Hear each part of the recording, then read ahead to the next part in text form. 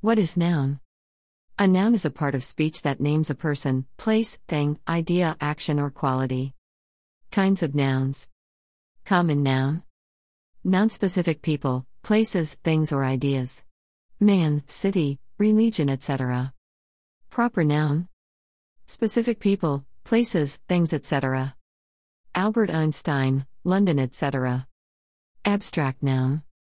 Something that you cannot perceive with your five senses. Belief, pride, happiness, etc.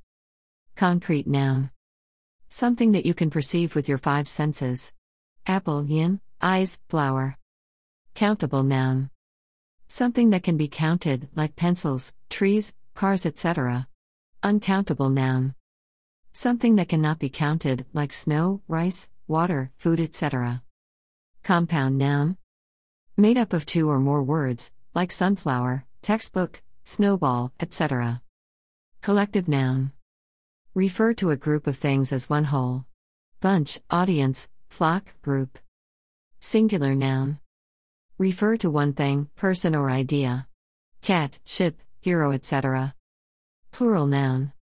Refer to more than one thing, person, or idea. Dogs, cats, ships, etc.